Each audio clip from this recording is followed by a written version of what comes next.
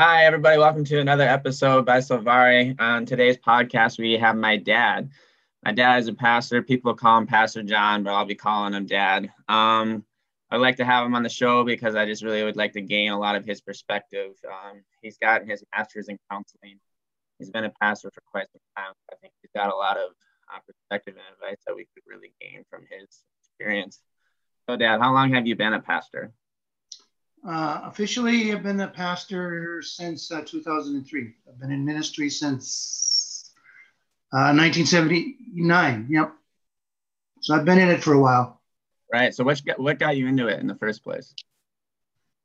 As you know, I had a pretty rough life as a teenager, young adult. I got saved. I was going to go into drug and alcohol counseling, but got in a different idea. Basically, I would say I felt a call for the Spirit to be involved in an organization called Youth for Christ. Worked with inner city kids, adjudicated kids, first in Nashville, Tennessee, then in Sarasota, Florida, where I met your mom. She's a volunteer of mine. And I had been going to church up where I'm now pastor off and on in a couple of summers. And God moved me from Youth for Christ in Florida back up here, and we've been here since 94. The year I was born, best year of your life. You were born. Really easy to remember your birthday and how long I've been here. So so that's kind of a brief summary. So yeah. Well, something I wanted to talk about is Youth for Christ. So what have you gained experience-wise from Youth for Christ, and why did you get into Youth for Christ? Why did you feel like God led you there? The first thing I'm going to say is I learned a lot myself, a lot about myself, a lot about God.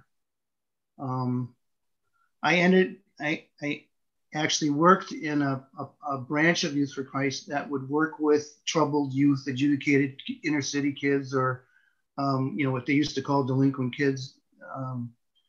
And so I ended up working in the inner city of Nashville for a while. That was a real eye-opening experience. It was a great experience for me. Really learned a lot about the Black culture. I'm no expert on it, but it was really good. It was really good for me. Challenged a lot of things. And then when I went to Sarasota, Florida, I ended up working within the system. I used to do a ministry in the juvenile detention center. And then I get kids referred to me. And I had inner city kids, and we all kind of worked together. And, God used it to really expand my horizons. And, you think you know what Christianity is. And then you kind of find out here's what I want to say. Sometimes we make it a part of our culture, and it's bigger than our culture. And I totally agree with that. Yeah, so it really challenged me in that way. And not that you would know this more than anybody. I've not watered down my belief system, but it's like, how does this apply here? And how do I reach, this people group and that kind of stuff? And it was so God used that to not only train me and challenge me, and he also used me in the lives of some people. I saw God change some lives, and that was really very, very encouraging. Yeah, for sure. I think that's why you do it. So I know you haven't been doing it recently because of COVID restrictions, but you do still go to the prisoner correction office or building, and you help older people. But you did earlier in your career help younger troubled youth. Do you see a correlation between the older people that are incarcerated and a connection between what you used to handle with Youth for Christ? Yeah, foundation is important, and if you don't get that foundation, if you're missing something in that foundation, family or whatever, community,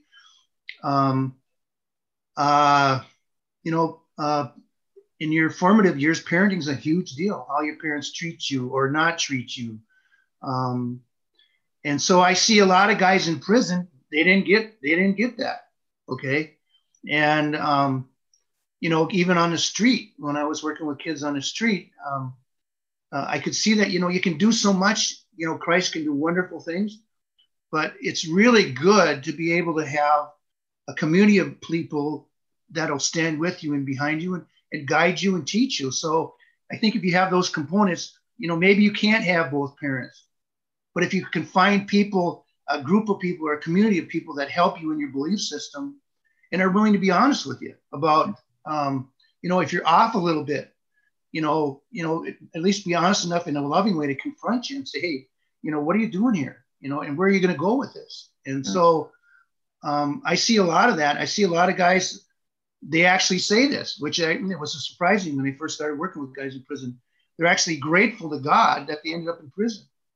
Okay. Yeah. Because that's where they came to Christ and okay. And I was actually surprised. And this is a little off topic, but not really. So I was reading this book yesterday, and it had a crazy stat that felons in prison actually have more choices than teenagers in our Western culture. Yeah. Yeah, which is kind of crazy. So, I mean, to think of it, you think they have less free choice, but actually they have more choices. Right. Which probably than what they had on the street. Yeah. Absolutely. And so, so I can see, and you're held accountable in prison and stuff. And so the good things about prison, I'm not saying it's a good thing, but there are silver linings. When prison is done correctly, it's supposed to rehabilitate you. Right. That's why you're there. Yeah, I think it's, again, it pretty much is kind of up to the individual. I mean, if you're just going to sit there and do time, and not take advantage of some things and not, or if it's not all you're doing, it's just going to do your time until you go get out and do what you used to do when you got back in. Yeah. It's a waste. But there's guys, and I got a chance to work with them. They want to change. They don't want to go back out there and come back in. They don't want to be a statistic. Mm-hmm. And I see that with anybody, whether on the outside or on the inside. If you have the motivation to change, if you want to, I mean, God can't help you if you don't want to do anything. There's His part and there's our part. So I think it's pretty much up to the individual to decide, where or what they want to do with their life. Again, I'm not ruling God out of this, but God is limited by our free will. So I'll just throw that out there. Right. And well, I think from one of my favorite days growing up, going to church is when the prisoners did come to church once a month. And it was cool to see them because they were so happy to be there. And you could tell that there was a transformation there. Yeah. And so when they do make that free choice, you really see that free choice enabled and how much it matters to them. And that they found almost like the light at the end of the tunnel, because what they were used to was so foreign, right? And then what they were taught, through you and through other people within, the system has really benefited them. Yeah. But I do know, and this is where my next question is going to lead to, they were almost afraid to get out because they would be tempted by the old life. So do you have any advice on that? Like, what would you tell those guys? Because I know they related that to you a lot. Yeah. So, I kind of alluded to it before. Some guys that I've worked with have they had a mandatory 25 to 30. Mm-hmm. Okay. So that's what they know. I mean, they may have got in there at 16, 17 years old. And so they're concerned, what am I going to do? And we talk about this stuff because you got to, okay. You may try to get a job. You may try to get 3 or 4 jobs, and they look at it and they go felon. Mm-hmm. Okay. It's like, well, I don't want a felon working for me. And to try to encourage them, again, you got God working with you. So God can open doors that normally just by yourself, they wouldn't open. So find a church, or if you had a church, find people that are going to support you and encourage you. And don't give up just because a few doors get closed. Okay. Mm-hmm. And don't go back to the easy way, because if you go back to that way, sooner or later, you're gonna come back. And so we talk a lot about that. And I've a lot of guys that I've worked with, I haven't seen them. Yeah.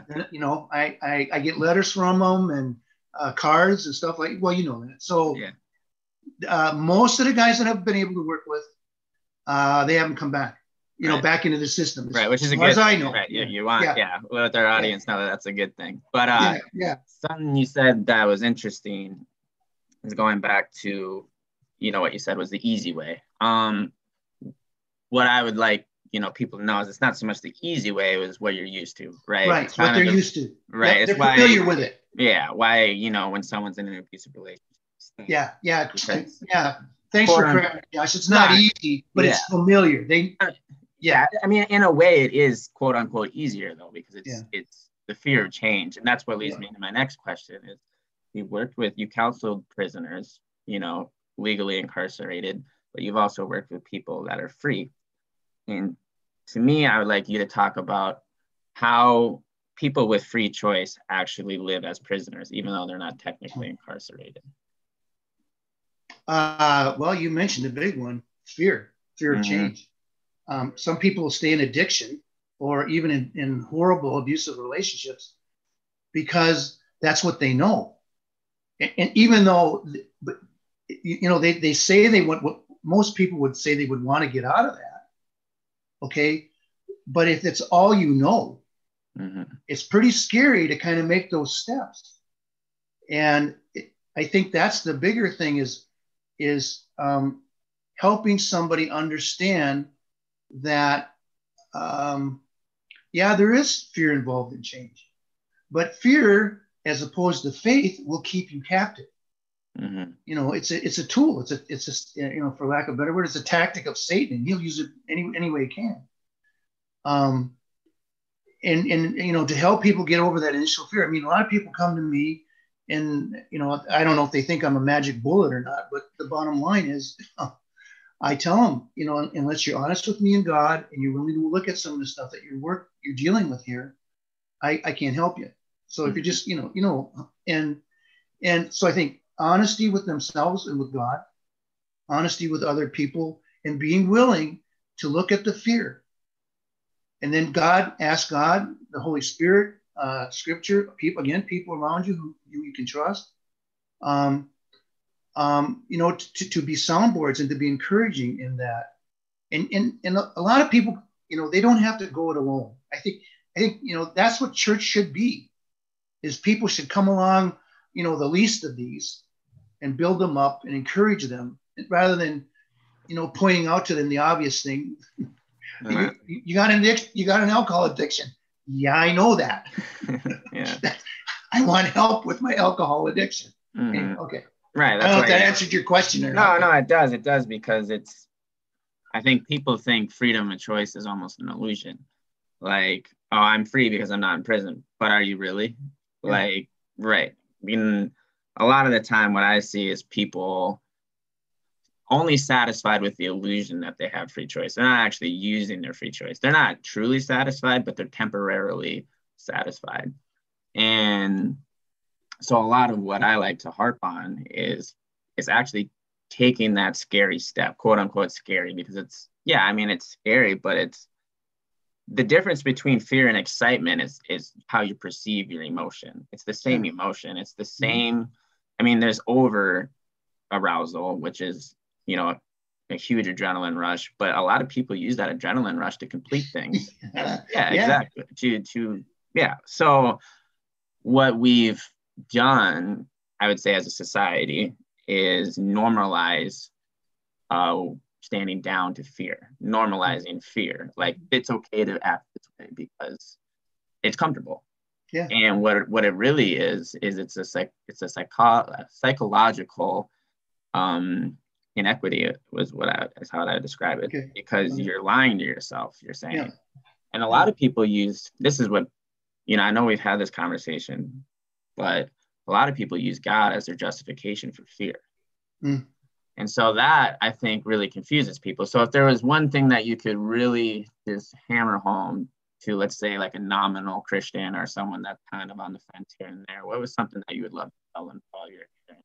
Well, right. I mean, like you said, we've talked about it. When the Bible talks about fear, it's a reverential fear. It's, God, you're awesome. God, you're,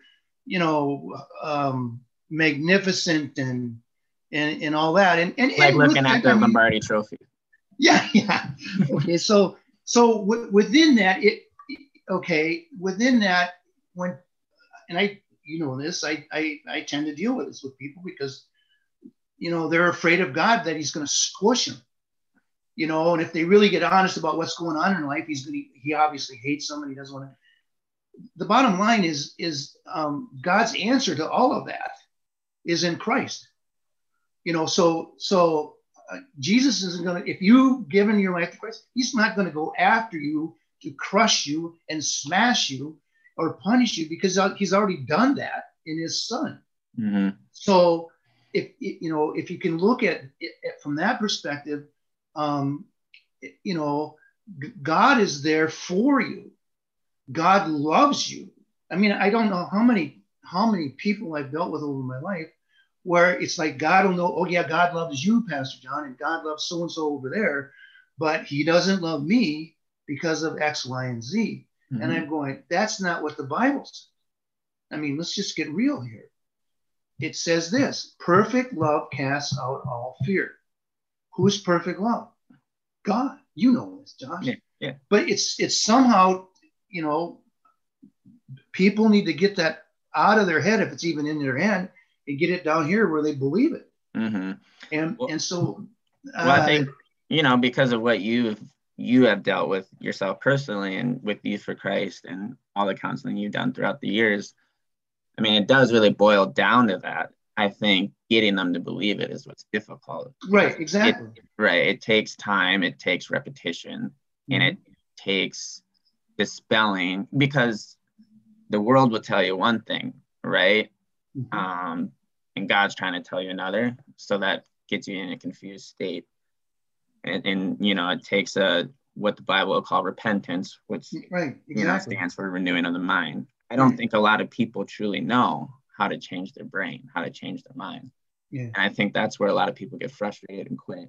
Mm-hmm. And they'll see, the results of a Pastor John or results of a Jim Baker, Joel Osteen, Joseph Prince, and they'll be like, well, that person has just been, right. God just loves that person. Yeah, God's superstar or whatever. Right, yeah.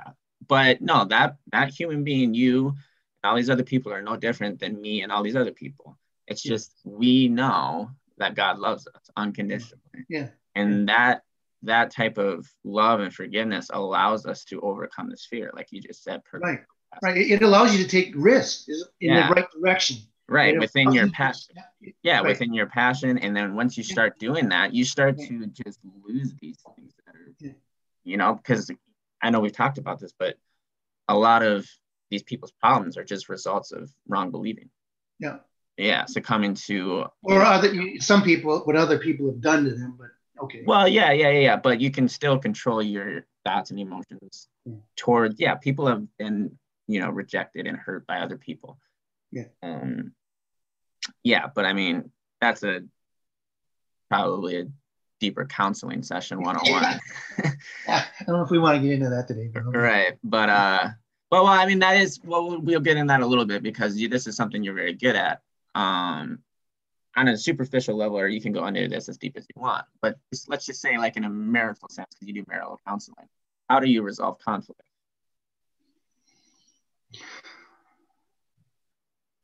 You're talking about marital counseling? Well, I mean, any relationship, brother to brother, sister to brother. Okay. General form of conflict resolution. Yeah. Okay, in a general sense, I've always believed that they actually really do know this. They know the answer. The answer's in there someplace. Especially if they're a Christian, and they don't necessarily have to be a Christian, but they probably have an idea of what is actually wrong, what they may be doing wrong, in that sense. The problem is if it gets to the point where it ends up in my office, they don't see that. All they can see is what's wrong with the other. They know what's wrong with the other person. Mm-hmm. Okay. I mean, and they know it to the nines. Mm-hmm. Okay. But they're blind to what's going on in their own world. What I tend to do, or what God does in that, is, a lot of times I will just pray and ask the Holy Spirit if there's anything that needs to be revealed, that He'd reveal it. And lo and behold, I mean, it might take a few times. Lo and behold, this will come out. I did this or I said that or whatever. I can't give you specifics, but Right. or she did this, and when she did that, I began to go, oh, she hates me, or I don't know. I'm being real general. Mm-hmm. Okay. And then allow, either through scripture or just talking and trying to get people to be take their roles. Okay. Simply, I try to help husbands learn how to love their wives. And you don't know how many times I've heard this. Well, if you knew what she was like, you couldn't love her either. Right. Okay. Well, okay. Granted, but why do you think he put that there? Mm-hmm. You're going to run into stuff like this. Right. And the whole submission thing, which is, some people blow it out of proportion. Mm-hmm. I'm not this guy where she's under your thumb and she's got to do whatever, that's the baloney. But can you respect your husband? Mm-hmm. And well, that's the thing about marriage that I find.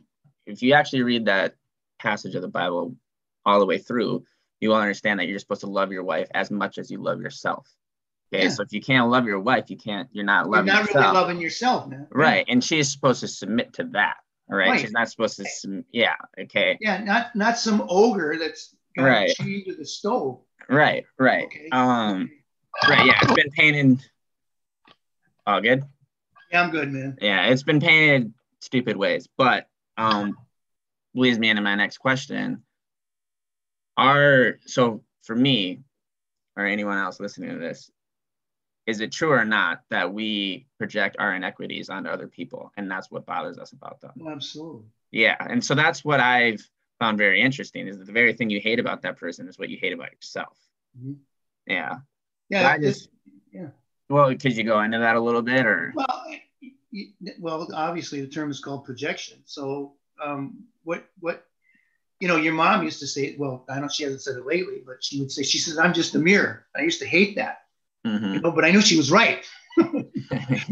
What you're having a problem with me, John? I'm just a mirror for you, and I'm like, ugh. So then I got to look at that. I mean, you and I, you've pointed some things out to me, and I haven't always seen it that way lately. I think more so than in the past, but how we treat other, that's what Jesus said. It says, it says, love your neighbor as yourself. Well, you know how I can tell how people, what they think about themselves? I watch how they treat other people. And if they treat people harshly, they're judgmental, they're bitter, that kind of stuff, gives me a pretty good clue that's what they're doing to themselves. Okay. And if you're accepting, if you're loving, not to say that everything is okay, because we're human beings and it's not, but if you're willing to honestly deal with, quote, sin or some sort of a personality thing in a loving and kind way, that's how you're going to treat other people. You're going to love them. And where do you get that from? You start with God. If that's the way God is and that's how he treats you, then you learn how to love yourself in the same way. Then you can love other people. But yeah, you put your stuff on other people. Yeah. I see it. Deal with it. Yeah. Because that's something that I learned playing football, is sometimes I would go hard, like really, really hard on people that I thought were lazy, and they were lazy. Yeah, same problem. Right. Yeah. It used to really bother me. But what it was is, if I was that person, I would hate myself, is what it was. And a lot of times I would overcompensate in that area. So I'd work even harder, but I would burn out a lot because I didn't have the right inspiration, the right motivation for working hard. I mean, there was good. And then again, there's nothing wrong with working hard. But there is a point where, why are you doing it? Why are you working this hard? Why? Well, right? I'll just be honest with you, Josh. When there's guys around me that are 6'4", 240 pounds, and there's not an inch of fat on them, and they can go a 40 and, let's see, lineman, fast lineman, whatever, linebacker, 4'8", 4'9", something like that, 5. Okay, and they're not doing anything with it. I'm sorry, I still have a problem with it. Well, yeah. I don't have that. You know that. I never, I never had that, but I had to play with them. So that, anyway, blah, blah, blah. But well, yeah, but I mean, I get what the point you're making, and you're always going to be tempted. I mean, we're always tempted to, act out in a certain way, a way that's wrong. Yeah. That's why it takes, like we said, that repentance, that renewing of the mind, Yeah. that changing Yeah. of the mind to be able to overcome Yeah. these temptations. Because you really only have 0.2 seconds of veto power. So before you can even get to that 0.2 seconds, it's better to just set yourself up for success before that point. Yeah. Yeah. But just to continue this conversation a little bit more, I don't know. I guess I'll just ask it in general. Is there any advice that you give your younger self now, either your younger self before you're a Christian or after?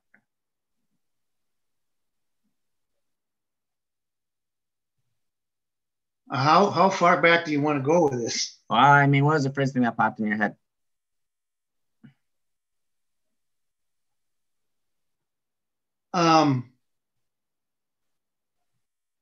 Don't be afraid to be wrong Mm.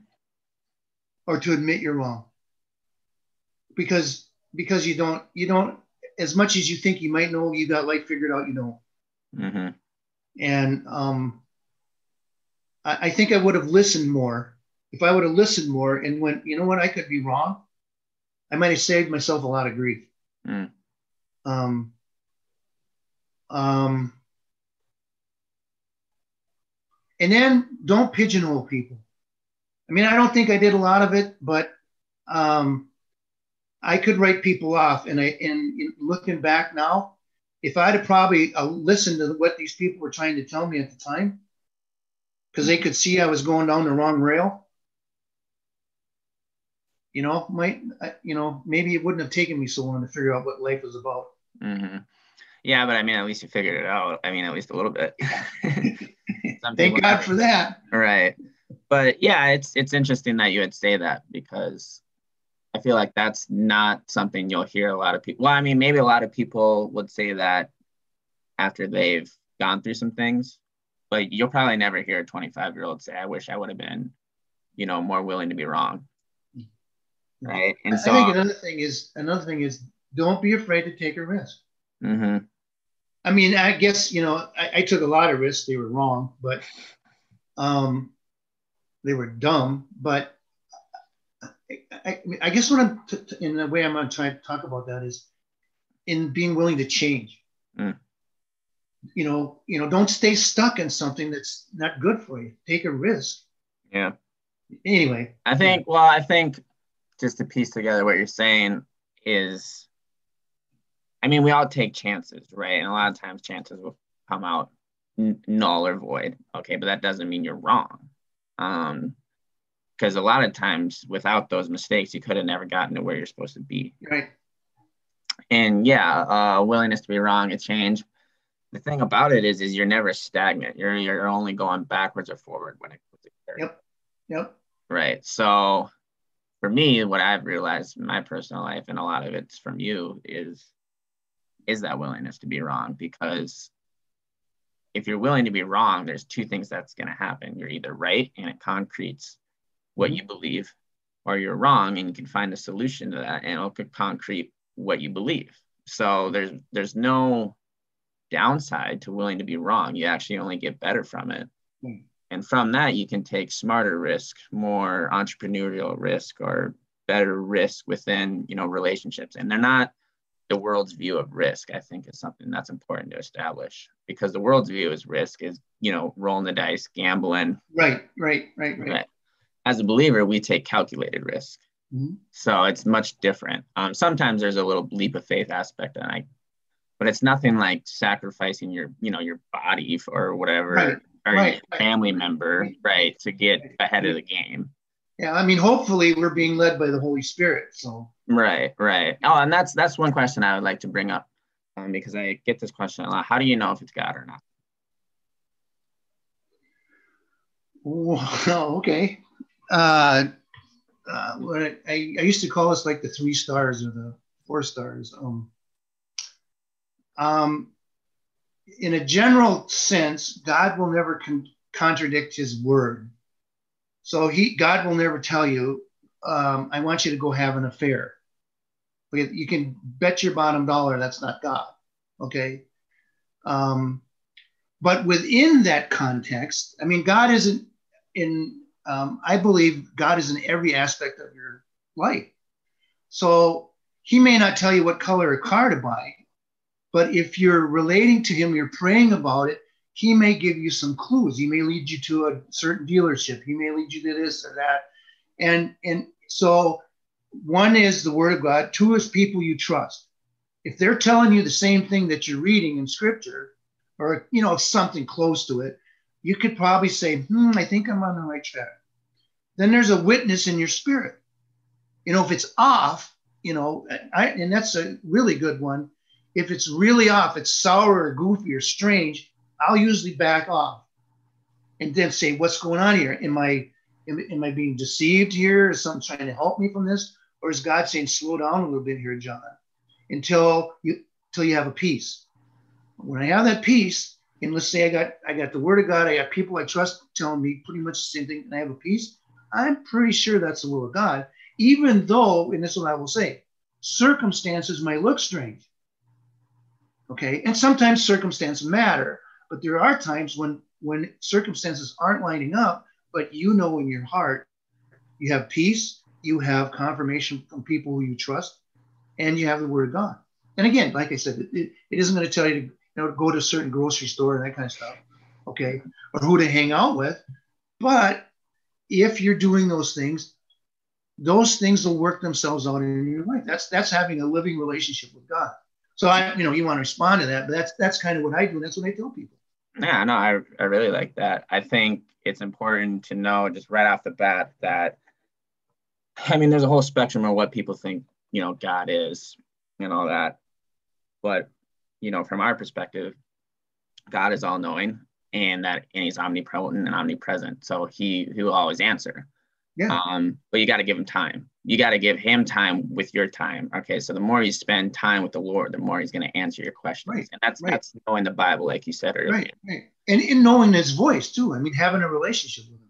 Yeah, absolutely. And so basically this is what I say, just to make it really simple. If it's anything that's positive, if there's any unction of you looking to make something negative, especially a positive, like if there's something like, let's just say a pothole in the road, if there's a way you can make that pothole disappear or be made better, that's absolutely God. Okay. And that, yeah, that same example can be applied on any type of scale, higher or lower. Yeah. So a lot of people want to know, like, I got a job offer, should I stay or go, should I move or not? Well, right, when you're spending time with God, you weigh the options. You'll have, like you said, a peace about leaving or an absence of peace of leaving. Right. And that's a deeper knowing. That's God. Yeah. And then you'll never know what could happen after that. Maybe there's a better place. Maybe you were meant to leave, just not to that place. Right. You may not end up where you maybe what God wanted you to do was leave. Okay, and once you left, now there's an adventure out here. You're not exactly where you're supposed to be. Right. But you should, we could use somebody I know as an example, but it doesn't mean that all of a sudden here's the answer right in front of you.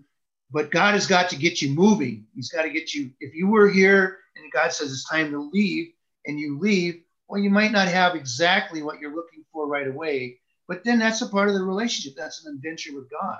Right. And that what comes back to what we're saying is that willingness to be wrong. Mm-hmm. And the crazy thing that I was listening to a sermon and he's talking about how do you know if it's God or not? Well, he's like, well, you ever ask like a 6-year-old? I'll tell you it's God right away. As soon as the thought pops into their head, it's God.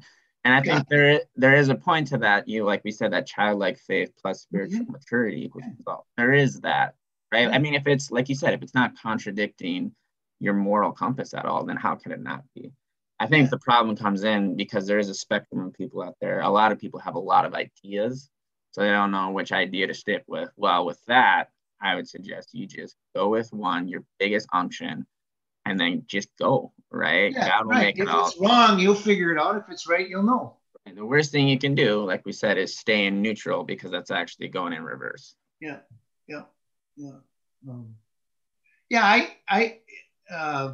I'm just going to give you an unsolicited comment here. I think we in the evangelical world have complicated God. Mm-hmm. And and I'm not saying we're supposed to throw our brains out, whether, that's not what I'm saying. But Jesus said, unless you have the faith of a child, you can't see the kingdom of God. Mm-hmm. There has to be a certain trust, a certain, Innocence. daddy loves me, and Mm-hmm. a willingness to be like a child. Right. And rather than try to rethink through everything, if you do that, you won't move. You'll just stay Right. stagnant. Well, if you think about a child that has great parenting, Yeah. They're the ones that are succeeding in life. Right. Because they're not, like we talked about it earlier, the people that don't have good parenting tend to struggle because they don't have this unconditional love aspect. Well, I mean, you know what I came out of, so. Right. Yeah, exactly. And thankfully you came out of it. Yeah. So there is a choice, right? There is a choice. So even if you do have bad parenting, you still have the ultimate Father in heaven working through you that will allow you to, be the best version of yourself. Yeah. But I think it's important because I think a lot of people don't even believe that they have a choice. They think they're all, now genetics is important. Yeah. Yep. Right. And this is something that we run into a lot within my generation. They think everything is genetics because they read one stupid article by some stupid person that doesn't even know what they're talking about. Right. So what they need to understand is that your genetics can change. You can alter your DNA through renew your mind. Through your genome. But some people, but it's an excuse. It's a way out. Right. And anybody. Sorry, James. No, you're good. Anybody will use an excuse if you let them. And that's. You go. Real simple. From the minute you wake up, you're making choices. Mm-hmm. Do I want to get out of bed? Do I want to put my feet on the ground and start moving? Do I want to get dressed? I should take, what do I want to do there? Mm-hmm. As a Christian, somewhere in there, there's, you communicate with God, but the bottom line is, you don't have to go. You don't have to get up. Mm-hmm. You can stay in bed all day long, and some people do. Right. Okay, I don't think that's a very good choice, but the bottom line is, God has given you free will. Mm-hmm. And you exercise that. Let's go down that road because I want to talk about some misconceptions about God. So one of my favorites is how people that don't even know God, right, try to tell me that God doesn't exist. It's like first of all, to acknowledge something is to acknowledge existence. Right. That was one of the dumbest things I've ever heard. Okay, but let's just, play along with, so let's just say the biblical version of God isn't real. It's not believable. Well, my question to them is, how do you know that? Because most of these people haven't even read the Bible. Right. And so the thing is, if you really want to, and this is the willingness to be wrong part, if you really want to know what you believe is true, you have to investigate these things. I've done many papers on Muslim religion. I've talked to, Judeo priests, and all that stuff. And it's really all it's done is concreted what I believed. And there were some things in there that I needed to know. And I know you've gone down this path before. Yeah. But what do you think? I know we kind of gone down this path before, but to me, the answer to telling someone that God doesn't exist is forgiveness. I didn't hear you. So for me, I think the number one solution to telling somebody that believes God doesn't exist is that forgiveness, because it's something that you can't do based off of a human standard, right? Off of human understanding, to forgive someone else is to justify their intentions based off of their results. And if their results are within something that you would have done, then you'll forgive them. Okay, but that's not God's idea of forgiveness. God's idea of forgiveness, well, God, the true forgiveness, what forgiveness is. Right, yeah, I'm following you. Yeah, is that he forgives you so you can forgive others. Mm-hmm. He's forgiven you of everything, totally everything. And he's forgiven everyone of everything. Mm-hmm. Now it's your choice to believe in that or not. Yeah. So knowing that allows me to forgive and love, right, everyone in this world. I may not agree with everything that they do, okay, but I know that the reason they're doing bad things or stupid things is because they don't know how much God loves them, because they're based in a system of human understanding. So for me, I don't know if you can make that make more sense, because I have a hard time explaining that to people. And I know you've done this a lot longer than me. I don't know if I can do any better, but I'll try. Right. Is there a better way of perceiving that notion? Because like I said, if you don't believe in God, you literally cannot forgive someone else. I think people think they're forgiving other people, but only on their own understanding. And this is why we see so much chaos within the world. I think I might go about this a little bit longer than you did, but it's amazing to me how much a God people don't believe in gets blamed for things that happen in the universe. Yeah, which is another thing I want to touch on. But yeah, you can. They don't believe in this God, but yet he's whatever. Okay. Mm-hmm. And they could do better. Right. Which I think we're finding out not really. Obviously not. Okay. We can't even get an election, right? I mean. Right. Okay. So, I think you got to start with, most people have a sense of good and bad. Well, where does that come from? And then if you go beyond that, in and of yourself, how you view yourself, where does that come from? Those kinds of things. But then I think the question is what do you do about the things that are wrong with me and wrong with you? Who, how do I want to say this? The reason, like you were saying, that reason that I can forgive somebody, if somebody asks me to forgive them for something wrong they did, it's real easy for me to forgive them. It's the person who does something and they could care less. Right. Mm-hmm. What do you do with that? Mm-hmm. Okay. And if you're able to forgive them, where does that come from? Yeah. Okay. And so then here's the thing is, and then again, you kind of go about this. I always use this: lunatic, liar, or Lord. Who in the world was Jesus? Mm-hmm. Was he crazy? I mean, he really existed, so you got to deal with that. Was he mm-hmm. was he just nuts, and then everybody else followed him was crazy too? Mm-hmm. And why would you die for a crazy person? Mm-hmm. Okay, he was deluded, or he was a liar. I mean, he just deceived everybody. Mm-hmm. With what he said, and he flat out, this Josh. I mean, he said he was God. Yeah. I mean, okay, so. Okay, then why would people, after he was crucified, like the Apostle Paul, why would he give his life to somebody that's either crazy or a liar? Mm-hmm. Yeah, I think that's. And then you come to the point. The fact of it is if you just look at what Jesus said and not what other people say about Jesus, you're going to have to come to the conclusion that he really was who he says he was. Mm-hmm. And what did he do? He died for you and me. Right, and I think that's what is so important to emphasize. This is obviously what Paul did, is he always emphasized Christ and his power in the resurrection. And I think the reason that's so important is because that is the same power that allows us to overcome literally any obstacle, right? No matter what terrible thing that has happened to you in your life or someone that you know's life. Because of what Jesus did, we can forgive ourselves and that person, not necessarily, and you've dealt with a lot of these deeper things, and I know it's difficult, but this is what the point I want to drive home for people that are listening. Forgiving someone else gives you power back. It gives you your life back. So, a lot of people think forgiveness, see, this is a human understanding of forgiveness. They think forgiving someone else gives them the right to do it again. Okay. And if that person wants to take it that way, then they can, but they're losing in that situation. Right. You're winning in that situation because you're actually gaining power back. And there's a lot of neurological evidence to suggest this is called entanglement. Yeah.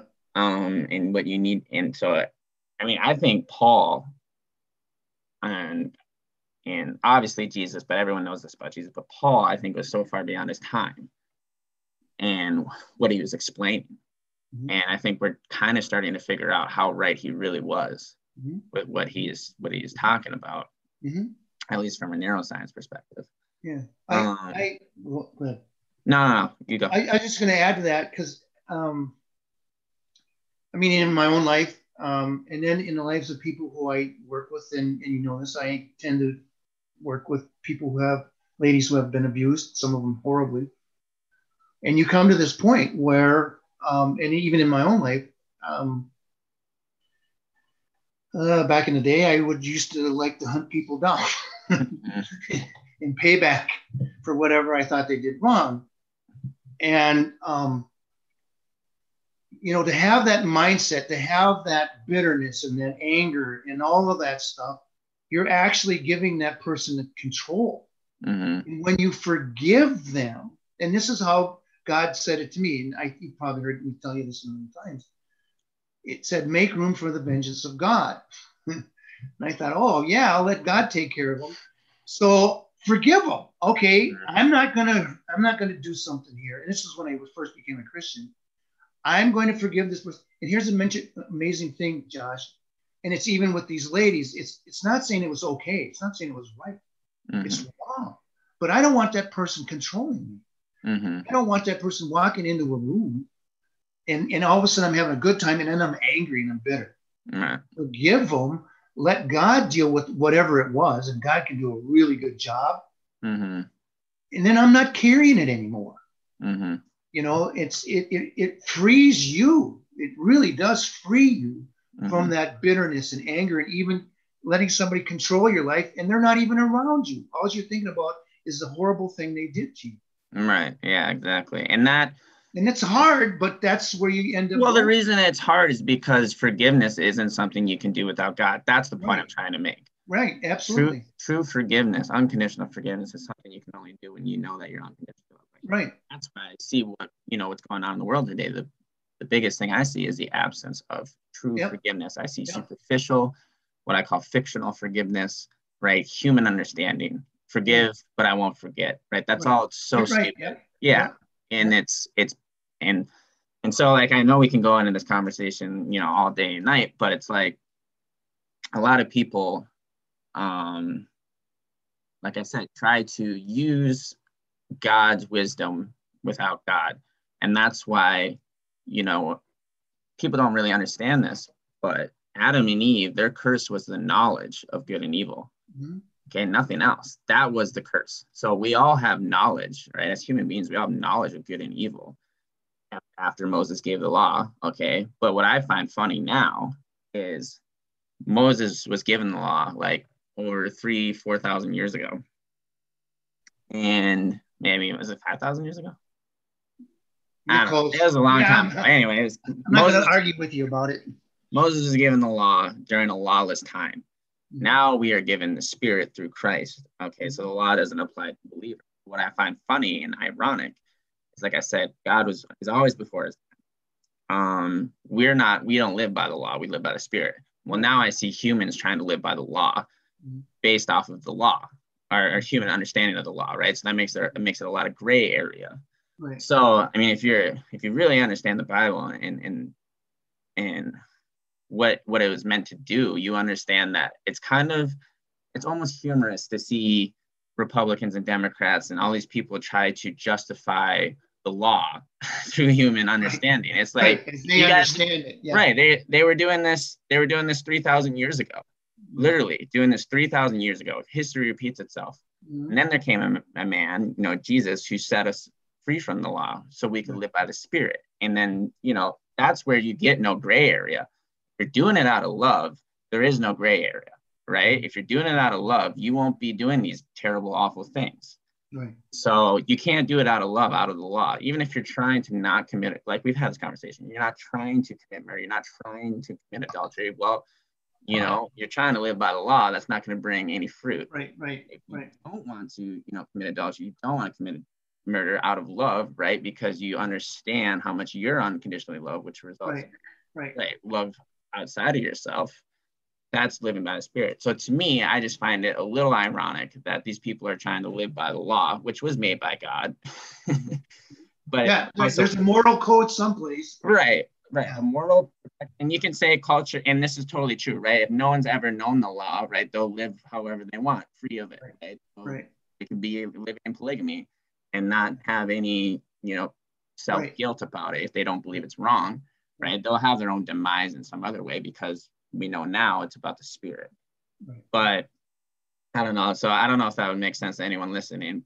But let me just throw something out here. And I'm talking primarily to Christians. I don't know what your audience is, but in 1 Corinthians 13, Paul talks about all the gifts and spirit and all that kind of stuff. I mean, before that, 11, 12, and whatever. And then in 13, he writes about, I will show you a more excellent way. And here's the interesting thing is that it says, if I prophesy, if I give to the poor, if I give my body to be burned or whatever, but not in love, what does it say? It doesn't profit me a thing. It's pointless. Yeah. And that about 2 or 3 months ago, that just rocked my world. Mm-hmm. I wish, what I'm saying? I wish more people were prophesying. I wish more people were, being healed and all that kind of stuff. But if it's not in love, if you're not doing it in love, it doesn't matter.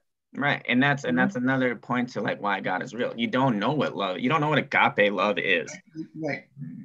People are so infatuated with eros love, because the crazy romantic Hollywood story love, which there isn't that type of love. Most people don't even know there's 4 to 6 types of love. Yeah. Right. There's this agape love, which is this spiritual love that you can't know unless the only human way you can know of agape love is through being a parent or by knowing God.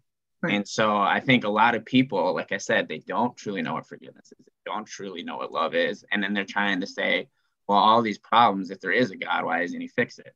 Well, he's literally written 66 books on how to fix it. Yeah. Right. He works through us and he's shown the precedent and given us the power to do it.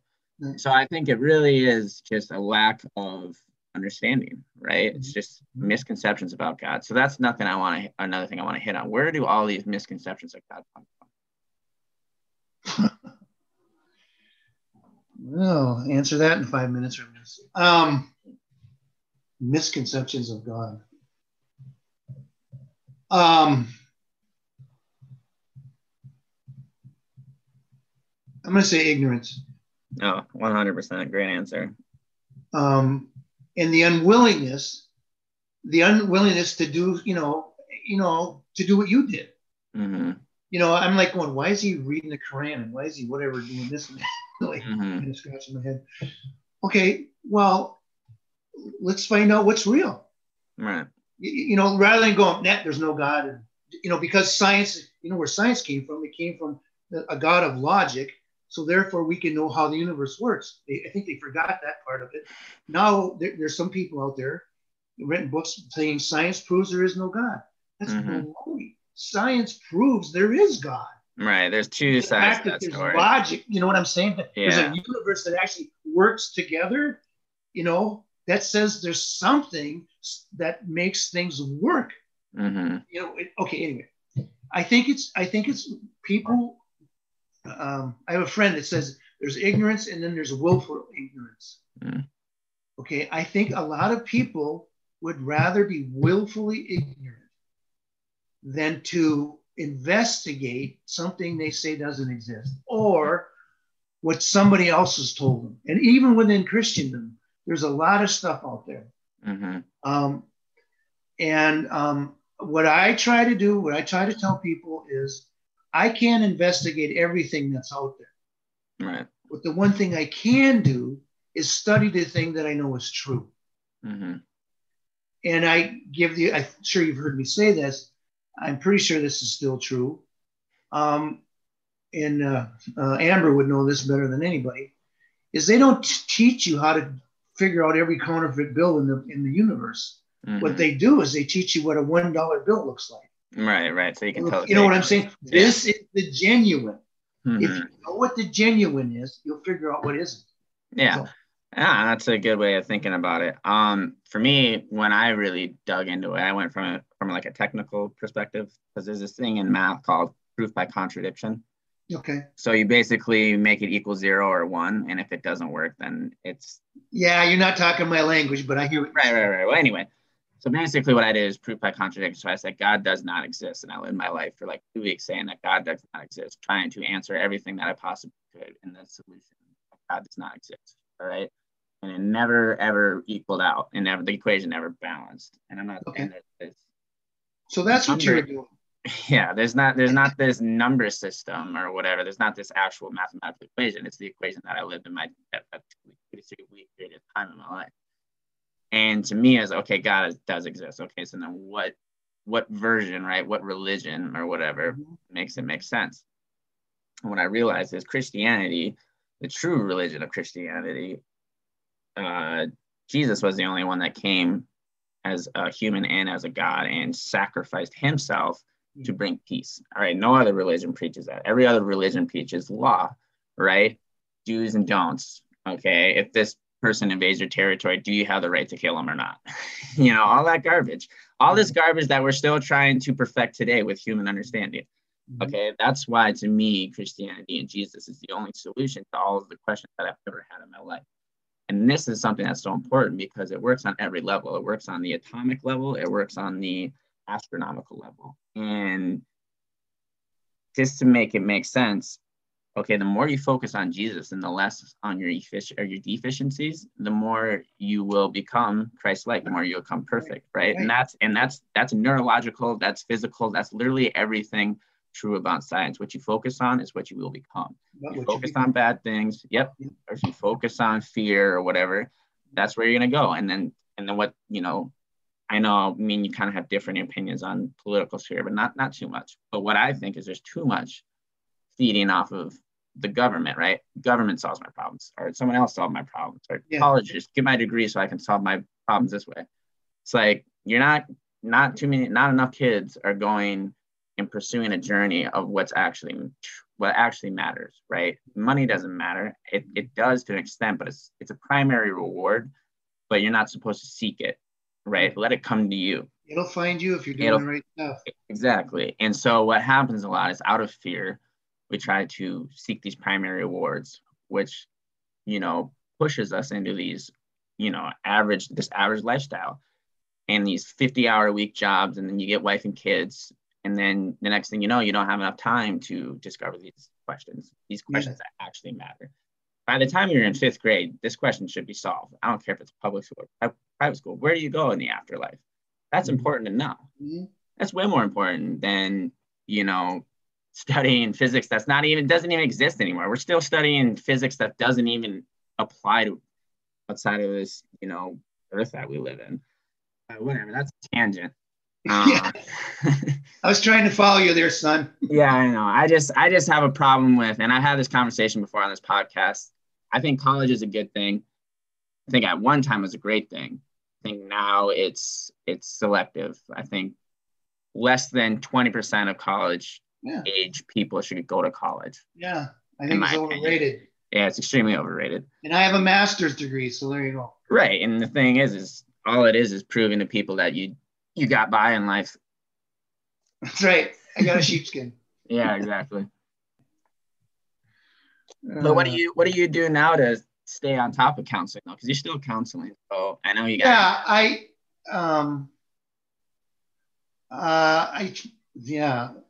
It depends on what I run into.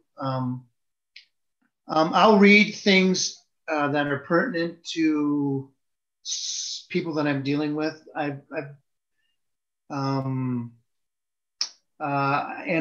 It's not all Christian. That might scare people out there, but it's not all Christian. And I don't know if you know this, that you probably do, Josh.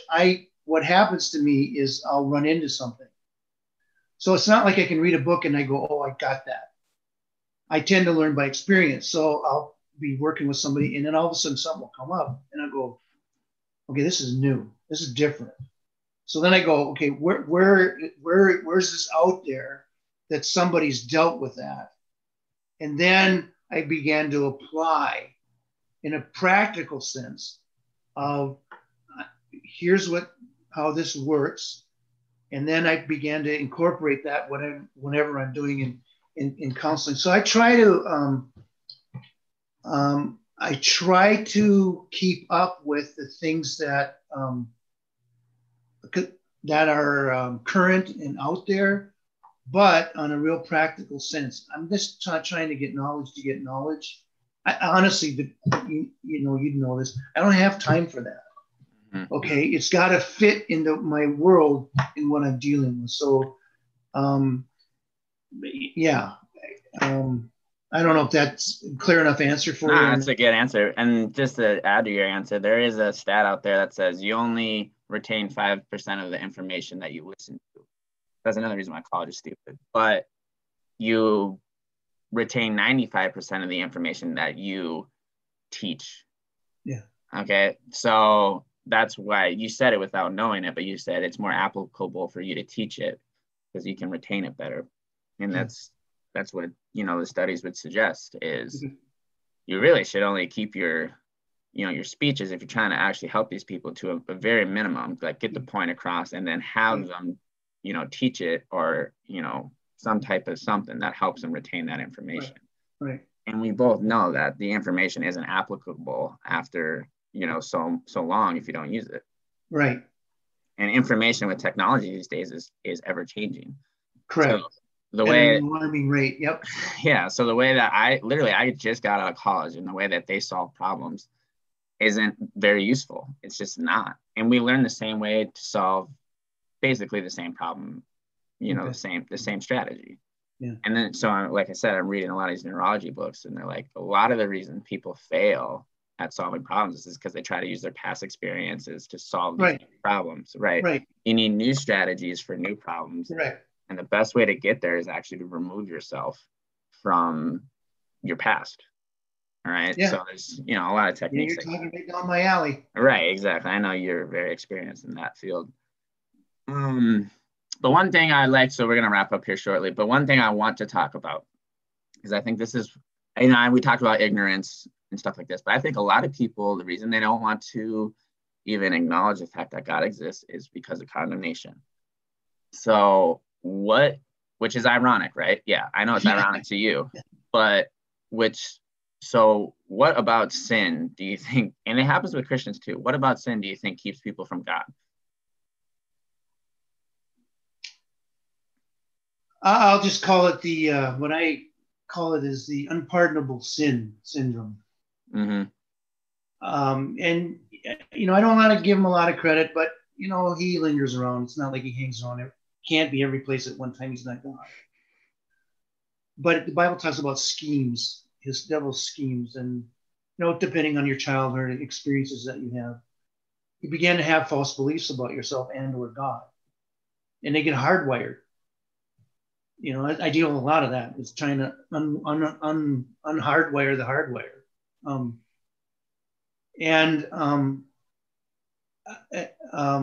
You and I, let's just say that I don't know what you and I lied about the same thing. Okay, but somehow, if my belief about forgiveness and God and what Christ did for me is skewed, I might believe that God would forgive you for that. Mm-hmm. And I could tell you that. But then if you turn around and ask me, did God forgive you for that? I'd go, no. No, because mine's worse. Right. Or I'm worse. I'm so bad. Okay. And so what is it? That's condemnation. Mm-hmm. And then you then if you go down that road, then you just add to it. You think of all the reasons why God wouldn't forgive you, or how this sin is so beyond what Jesus is capable of forgiving you. But if you think about that, really think about that. In essence, what you're doing is calling God a liar. Mm. So and sometimes Christians will do that to themselves. I'll catch you in a lie, and all of a sudden you're a liar the rest of your life. Okay, you lied. Okay, Josh, I forgive you. Let's move on. Mm-hmm. Okay, but some people don't do that. Yeah, what it is, and this is like the best imagery that I can give, for a sinner to think that God doesn't want them in church is like somebody that's starving or somebody that's, extremely thirsty. And God's like, here, I have this water for you. But that person's like, no, he's going to backhand me as soon as. Right. Yeah, right. Yeah. I know, the theology is, we're all saints. We're all, if we're saved, we're saints. But the bottom line is, I hope we are. I don't know. Sometimes I go back and forth with this. Where else is a sinner going to go? On the street, maybe somebody might tell them about Jesus, but come on in, right. Come on in. And hopefully we're were gracious enough to allow somebody to come in there that doesn't have their act together, and they can run into the grace and the forgiveness of God and go, oh my God, I don't have to feel this way anymore. Right.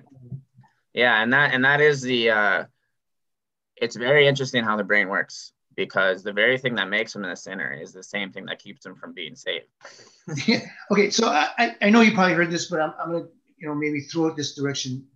When I was first getting out of my drug and alcohol stuff, and I was going to AA, they do a thing called the fourth and fifth step, and I had a legal pad, and it was both sides full, and I wasn't even a Christian then, and I went to this pastor, and he I thought for sure he'd probably throw me out of his office. So he took all the time to looked over every page, and I thought, I'm cooked. And then he looked at me, and I didn't know Jesus. I mean, he knew about Jesus, but I didn't know Jesus. He said, would you like me to ask Jesus to forgive you of these sins? I was like, what? Really? I'm thinking that'd be a miracle. And and so it's real simple prayer. Father, in the name of Jesus, I forgive John of all of these sins. Thank you, Jesus, for forgiving him. Thank you, Jesus, for taking these sins upon yourself at the cross so he could be set free. I didn't accept Christ, didn't do a thing. Josh, I walked out. I knew. I remember walking out of there, and the weight came off of me. And that's when I went, I know for a fact God is real. Because there's no way all that garbage can come off of me. Some guy praying over a piece of paper. Right. That was, you know what I'm saying? Well, and that's real. Right. And the amazing thing about all that, and again, there's a lot of quantum physics and, like I said, entanglement and all this crazy stuff that actually happened at what Jesus did at the cross. And the reason it was so easy for him to say what he said and to do what he did for you was because of all of the hard things Jesus did at the cross. Exactly. Yeah. He did it. Yeah. Right. And so there was a price paid. Okay. Yeah. But that's why like I said earlier, was the reason I know Christianity is actually the real true belief system versus all the others. And not only is it more factual on every other level, if you use the same measuring stick for Christianity across anything, atheism, evolution, agnostics, like if you use the same measuring stick, Christianity always wins. Yeah. Yeah. So I started chasing, who is this God? Right. And the result. Here I am. Yeah. Well, thanks for sharing that piece of information and testimony. I think that really helped a lot of people. I know it helps me. You got any last things before we go? Yeah, it's gonna sound a little crazy. Don't put God in a box. Because if you do, you'll be in the box. Yeah, for sure. Yeah, it's definitely some good information there. I know, that definitely coincides with some things. I think that God in a box really hinders people from knowing who God truly is, and that truly hinders them from, experiencing the fullness of Christ. And one other thing I want to say, just because somebody who's a Christian says this is how God is, find out for yourself. Yeah, that's huge for sure. Yeah, that's definitely a good piece of information to end on. Thanks for joining the show, Dad. Yeah, enjoyed it, Josh.